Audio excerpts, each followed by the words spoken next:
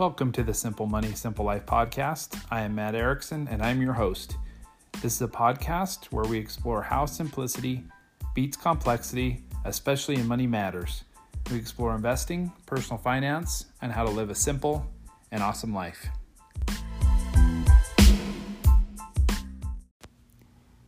Hey everybody, welcome to episode 61 titled Why There's No Better Time to Invest. So over the course of time, investing has changed a lot, and it's specifically changed a lot over the last year or two. When I first started investing, I was in a fund family called Putnam Funds. It was through a 401k type plan at my job in college, which was working at a cheese plant. So I invested some money into this as a young 20-something-year-old and didn't know much about it, just thought, well, it's a good time to start for retirement. It's being offered. What the heck, let's do it. As I dug into the details later, when I rolled that money over to my Roth IRA and was looking into it deeper, I realized that the funds I was in were actively managed mutual funds, and they had loads that charged me. I think they were B load shares, which means, if I remember right, they charged me when I left the fund. They also had high expense ratios while I was invested in the fund.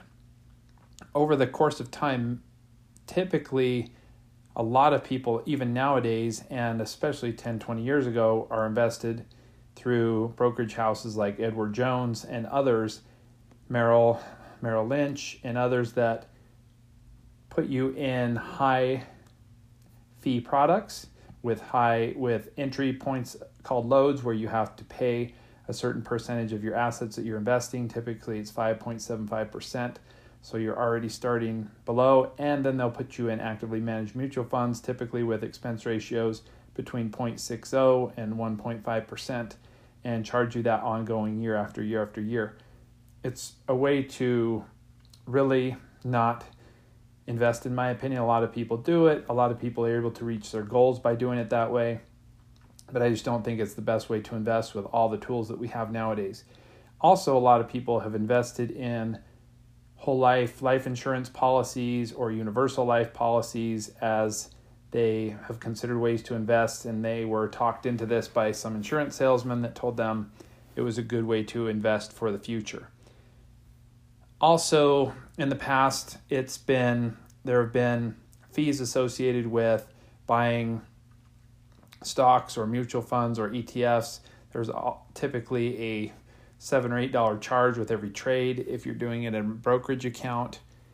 Oftentimes, there were minimums that you had to invest of either around $3,000 or $10,000, depending on which mutual fund you chose. So there were a lot of barriers to entry for people that kind of held people back from investing. Now, the reason why today is the best time to invest in the history of the world, in my opinion, is you can start investing with minimal money. There's really no minimums. At Fidelity, you can buy an index fund or an ETF with $1. And you can buy partial shares. You can invest in mutual funds. You can start with very minimal money. The minimums of $3,000 and $10,000 have gone away, and with Fidelity, there's no minimums to start investing. I think Vanguard still has a minimum of $3,000 to invest in mutual funds, but you can buy an ETF, which there's no fees on trading ETFs and buying ETFs anymore. Those have gone away. These companies like Schwab, Vanguard, and Fidelity have had fee wars, which have just driven the fees down and down and down. And now most people do not even charge trading fees for ETFs. So you can get investing in a Roth IRA or a brokerage account where you really can start with $10, $20 with anything you want to invest. Opening up an account has never been easier. You just follow the prompts on the website and hook up your checking account so you can transfer money there. And it's very, very easy. As long as you have your routing number and your account number associated with your bank, you're able to set those up. You can start doing automatic contributions, which kind of make it easy and disciplined. Also, another reason why this is the best time to invest is because mutual funds, the invention of the index fund by John Bogle back in the 70s, has really caught on as of late. index fund prices have gone down and down and down over the last 5 years. Again, as these companies compete for business, Fidelity even introduced several funds that are called zero funds, where the fee is literally zero to invest in an index fund. Most index funds are 0.06 or less. All the index funds I invest in are less than that. I invest in a Fidelity Zero International Fund. I invest in a small cap fund. So there are index funds. You can get an S&P 500 fund, a total market index fund. You can get all those for close to free or pennies on the dollar as you invest. So the high fees that were associated with mutual funds, now don't get me wrong, there's still a huge number of people who don't know any better or choose to buy actively managed mutual funds. There's fund companies who all they do is actively manage mutual funds, like American Funds would be an example of those. Putnam Funds would be an example of those. I don't think they have index funds. They're mostly all actively managed funds. So those still have high expenses. So if you're convinced that index investing is the way to go and you'll accept the market returns, there's no better time in the world to invest. You can invest with Fidelity, Vanguard, Schwab. M1 Finance is one that, for people who like pretty graphs and a really cool website, they have no minimums as well. There's really cool online platforms where you can pay a little fee, and like Betterment, for example, they charge 25 basis points or 0.25% to manage your money, but they're a good option for people. But if you're not investing yet and you're young and you've been thinking about it, right now would be a great time to do it. If you need help getting started, contact someone like me or a friend or someone who knows how to point you in the right direction.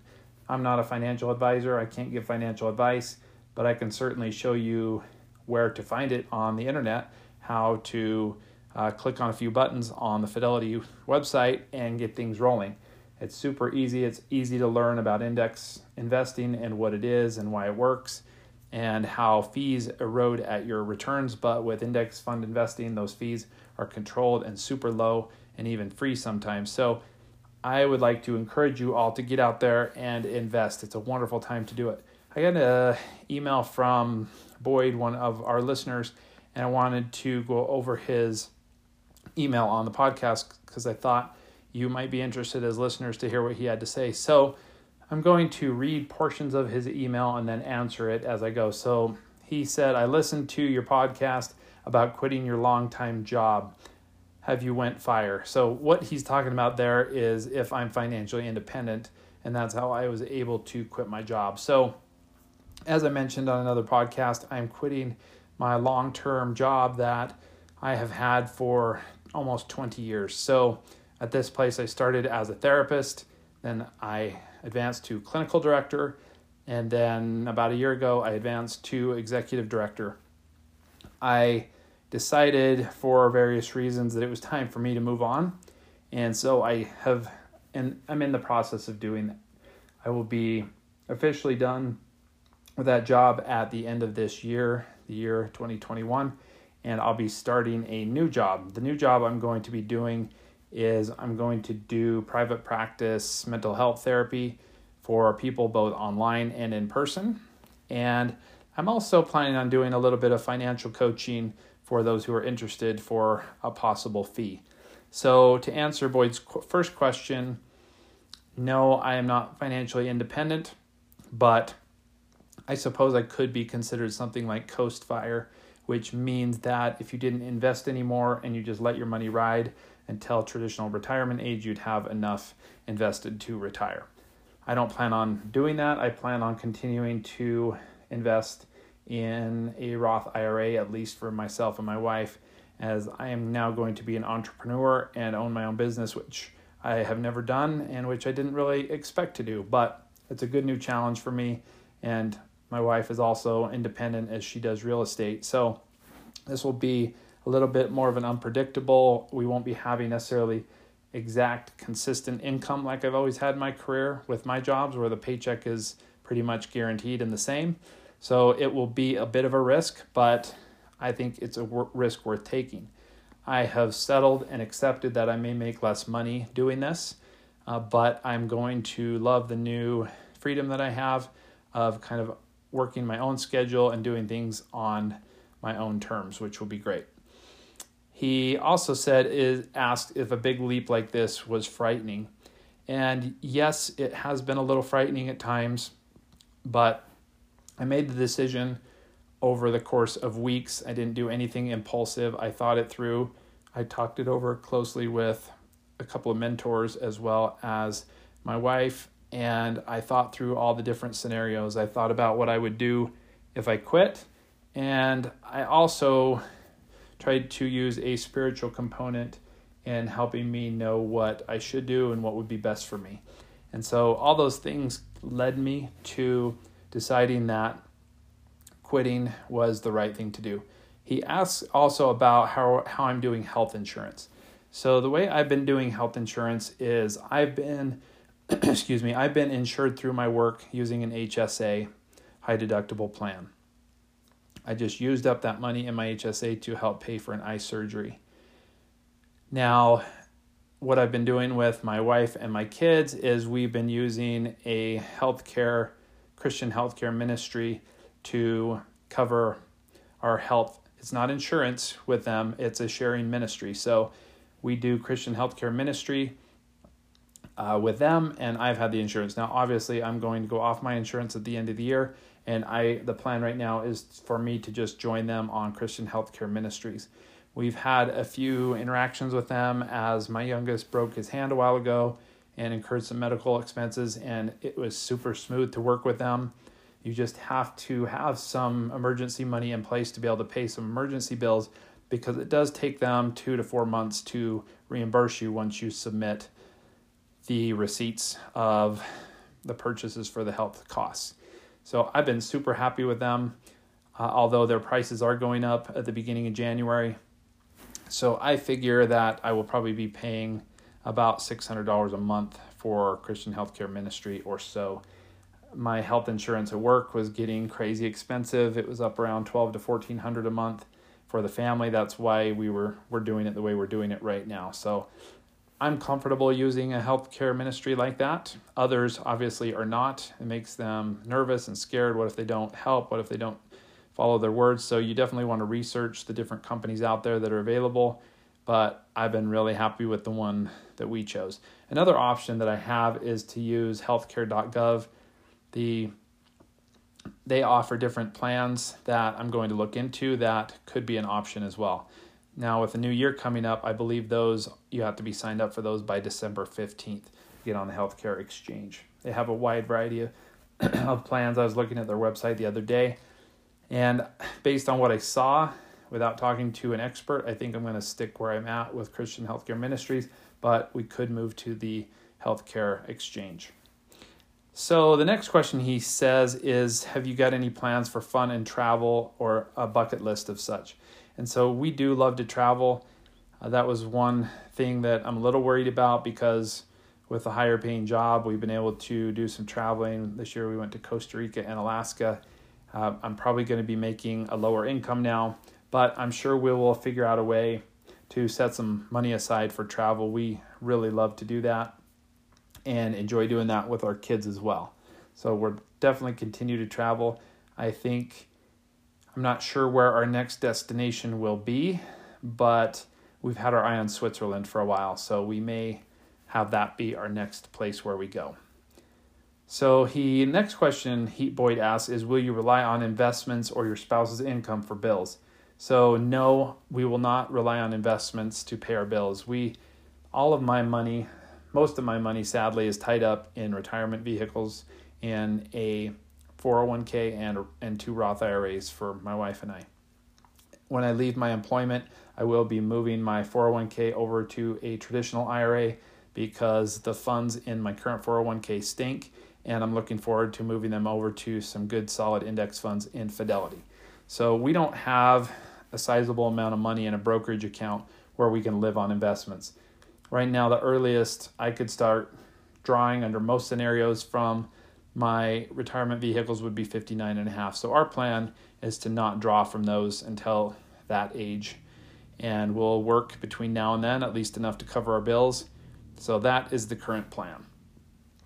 He asked about my net worth. I'm not going to share that on the podcast because that is a little bit personal, but it's with the good bull market that we've had, it's definitely headed in the right direction. So he said he was asking these questions because he would like to make the leap someday. I'm not sure how old Boyd is, but he says that I think I could retire, but with kids' expenses and my wife's desire to travel, I may be working for many years, even though my investment gains average more than my job. So he makes a good point. When your investment gains start to provide you more than your job, then that might be a sign that you're getting close to the destination. Sometimes people have a hard time pulling the trigger when they're at that point because of nerves. So someone like Boyd would be wise to sit down with a professional, maybe hire a fee-only financial advisor and pay them an hourly rate and go over his plan to see if he's in a place where he could retire at this point. Because maybe he could, but his anxiety is holding him back from actually doing it and moving on to that next phase of life. It's very comforting knowing you have a paycheck coming in. And it's very comforting because when the market goes down, it's okay. You don't need to use that money. You can rely on your working capital, which is your income coming into your bank account every week. If you're living on investments only and you don't have that working capital anymore, that can cause some anxiety for people. But if you have a good plan, you've looked at market histories, and you know that you can pull 4 to 5% off of your portfolio and live on that much, you're probably going to be in good shape. Another option for Boyd could be that he could maybe pull the trigger to work part-time for a while and enjoy some of these other things that he's considering doing in his life. He also asked about, and I'm curious about your business model for advising. I've helped many over the years with their Roths and 401ks and allocation, mostly for no pay. I just hate seeing good people getting ripped off by high commission cons and horrible investing choices. I consider myself a CFFF, Certified Free Financial Friend. So I've kind of done the same thing as Boyd. I've worked with people on helping them avoid making these expensive mistakes and getting them on the right path in investing and getting started. I can't be their financial advisor, give them financial advice, but I certainly can sit down with them, show them how the investing website works, show them how to hook up their bank account to it, give them an idea of what index funds are and what they can choose and why they might consider choosing them. So I've done that for free. When you start charging people for that, it can get a little sticky because there are a lot of regulations around financial advising. If I take on any clients, Boyd, just to answer your question, it will be as a financial coach, which is not a regulated and licensed profession. So I could be a financial coach and charge my hourly fee for that, and I might just do that if I find that some people are interested.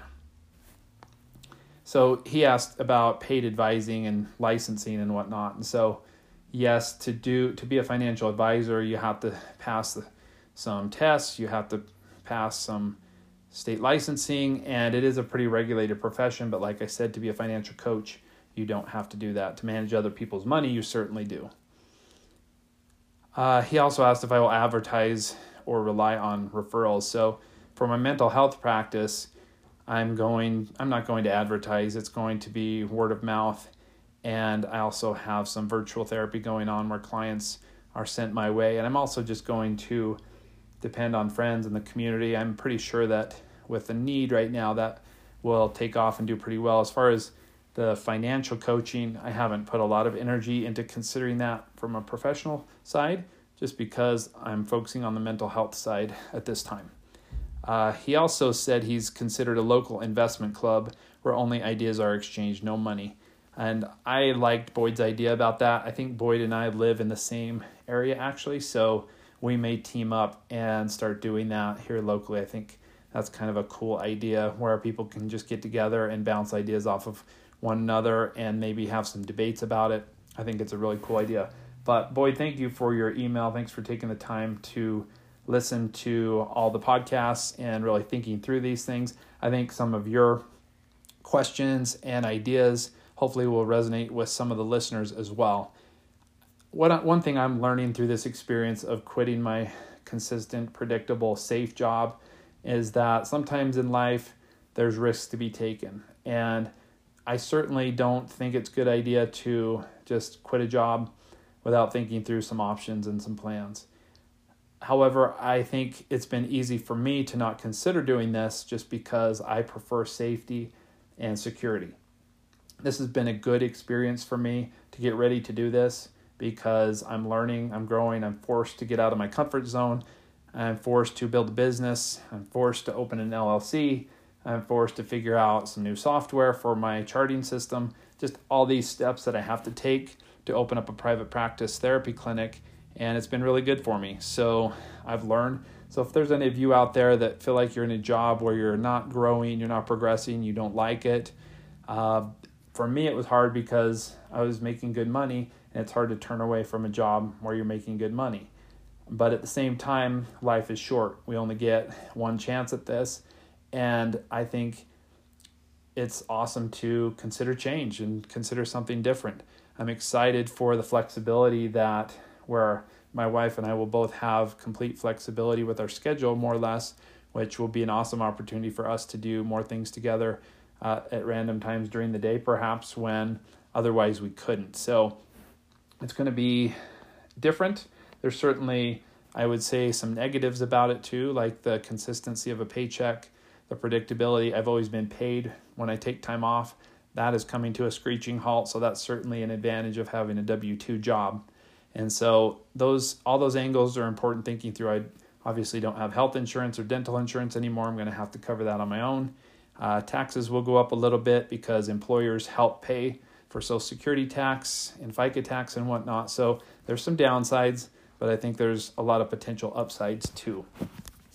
I hope all you guys are doing great. I'm mindful that life can be hard, a lot of challenges out there in life. I hope you're finding peace and happiness in your life, in your financial life, but also in your personal life and your family life. I want to encourage you all to make sure you keep your priorities where they need to be. For me, priority is about family, it's about happiness, it's about doing good things for others.